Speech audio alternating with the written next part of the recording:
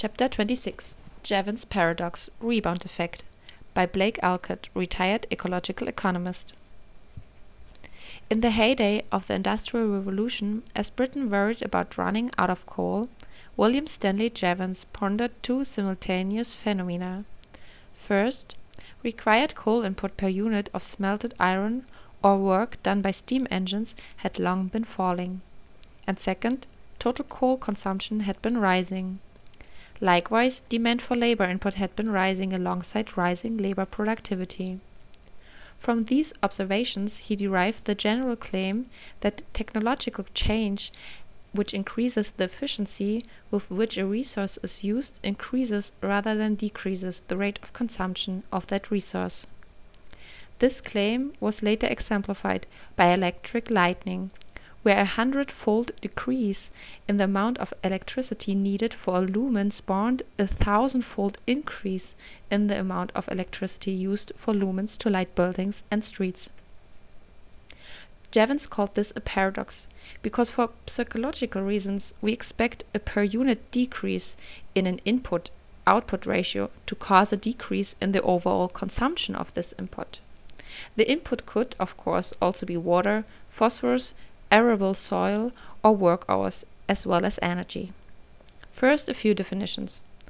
Suppose the average kettle becomes 10% more energy efficient at boiling water. Suppose also that the number of kettles in the amount of water boiled per kettle doesn't change. Then the amount of energy used to boil water would fall by 10%. This 10% of the total amount of energy previously used to boil water would be an absolute amount of saved energy, known by the technical term engineering savings. But this amount is theoretical only. In reality, less than this gets saved because, aided by lower prices both of outputs and of the energy inputs, the energy momentarily saved gets used by consumers to do other things. Unless suppliers lower supply, thus counteracting the price falls, latent consumer demand snaps up this temporarily fallow-lying energy. This new demand is called rebound consumption. Jevons held that rebound consumption is higher than engineering savings. That is, even more energy gets consumed than if efficiency were to stay the same. Had steam engines' efficiency remained at James Watt's level around the year 1800, we would be consuming much less coal. A second possible outcome is rebound equals 100% of engineering savings. This happens when the technological efficiency increases do not affect input consumption, which simply continues its rising trend. A third outcome would be when some of the fallow-lying energy remains permanently undemanded, rebound then being between 1% and 99%. As rebound nears 100%, policies to induce increased efficiency become cost ineffective. At 100%, they are simply ineffective. At over 100%, Jevons paradox, they backfire and they are counterproductive. Is it then a reasonable degrowth strategy to encourage or legislate greater efficiency? Not if latent demand and population growth pounds on all the resources temporarily freed up by the efficiency increases, and certainly not if Jevons is right. Historians, anthropologists, and psychologists usually find it completely plausible that we do not leave any theoretically conservable energy lying in the ground unused. More consumers, new discoveries of energy, new uses for it, and more efficient technology in mining it, all these affect the level of overall combustion. But efficiency increases also contribute. They expand society's production possibilities, amounting to a rise in society's total purchasing power. They encourage discovery of new uses for energy, and they aid population increase by increasing food yield and by providing healthy, heated buildings. There is evidence that worldwide, over perhaps 20 decades, output per unit of input has gone up. 1 hour of work, 1 joule of fossil fuel, 1 hectare of farmland produces more goods and services than before. We can measure this as an increase in the ratio of the sum of the world's gross domestic product, GDP. to physically measured inputs like worked hours, energy, fresh water, or metals like copper, iron, or rare earths. But has this increase in this efficiency ratio been accompanied globally by a decrease in amounts of energy used, people working, or minerals mined? No. In fact, the big empirical picture shows that rebounds are at least 100%. Interestingly, for labor hours, no historian or economist claims anything but that rebound is greater than percent. Higher productivity has meant economic growth and more jobs. Those who believe that rebound is less than 100% do not, of course, deny that efficiency increases to date have not saved a drop of oil. However, they claim counterfactually that without them, even more oil would have been burned. This points to the fact that today's rebound discussion is basically theoretical. To be sure, we can use microeconomic methods to measure so-called direct rebound. If a given consumer drives a more fuel-efficient car, thereby saving money previously spent on fuel, some of this income gets spent on driving more. The output-driven kilometers increases, so rebound is greater than 0%.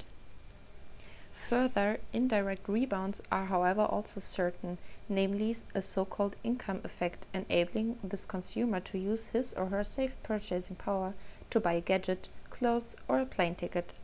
These two types of rebound give us the environmentally relevant number we want: total rebound.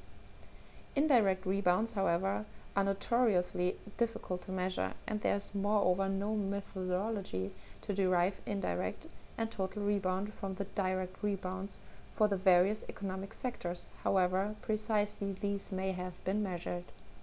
Studies of rebound in single countries or groups of countries rather than at world level face a further problem. If they count only the amount of energy consumed within these countries, ignoring the amounts embodied in the country's net imports such as cars or computers, the result is distorted. A final difficulty in judging average rebound for all countries is that studies of total rebound in poorer societies yield higher estimates, often backfire, than studies of Organization for Economic Cooperation and Development countries. Perhaps because consumers there are less satiated. Given these problems of method, it is no wonder that even after 30 years of microeconomic study, total rebound estimates vary by more than an order of magnitude. Thus, to say the least, it is only with high uncertainty that one can claim real savings through technological efficiency, and it is tempting to turn to the alternative strategy of living more sufficiently, working, producing, and consuming less. Here too, though, there's rebound. If I unilaterally decide to buy less energy, my evaporated demand lowers energy's price by an increment in the worldwide energy market. This in turn enables the world's billions of marginal consumers who wish to work as much as usual and consume more output to demand what I no longer demand. This might contribute to equitable consumption, but not to energy conservation. Unless the entire world population starts living more sufficiently, which is immoral since billions live in involuntary poverty, other people take up the slack in demand, left by those who voluntarily do without some energy. Rebound is relevant to degrowth because what must degrow down to sustainable size is not utility, happiness, or even necessarily GDP, but rather the amount of biophysical throughput caused by humans, the total amount of natural resources consumed, plus the emissions and waste caused by this consumption. And there's in fact a well-known policy option that reduces throughput directly and with certainty: legal caps on the amount of a resource mined and consumed. Communities have, for instance, for centuries capped what can legally be pumped from aquifers, and the Kyoto process is now trying to cap air emissions. As in Jevons' time, instead of degrowing resource consumption by means of physically defined caps, many people bank on the uncertain strategy of more efficient use of the resource. But what happens to the energy that could thus be saved? It is saved if some of us live with lower throughput, perhaps working less through work sharing, Won't the rest of humanity demand the freed resources, which after all continue to be supplied at a profit? Input consumption rebounds, and the tail, moreover, cannot wag the dog. If society first caps its resource consumption, people will automatically live more efficiently and sufficiently, and perhaps not less happily. The hope for our inner engineer is that technological per unit efficiency gains will somehow lower overall levels of depletion and pollution. And this is what gives birth to the environmental strategy of increased efficiency. The environment, however, doesn't care about ratios such as our human efficiency or, which comes to the same thing, the economy's dematerialization.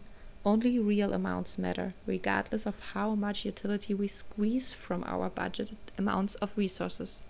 If there's something to Jevons' claim that humans will ecologically expand through a combination of population increase and greater material affluence, we should move away from technical or purely personal changes to political solutions based on the insight that natural resources are collectively owned commons.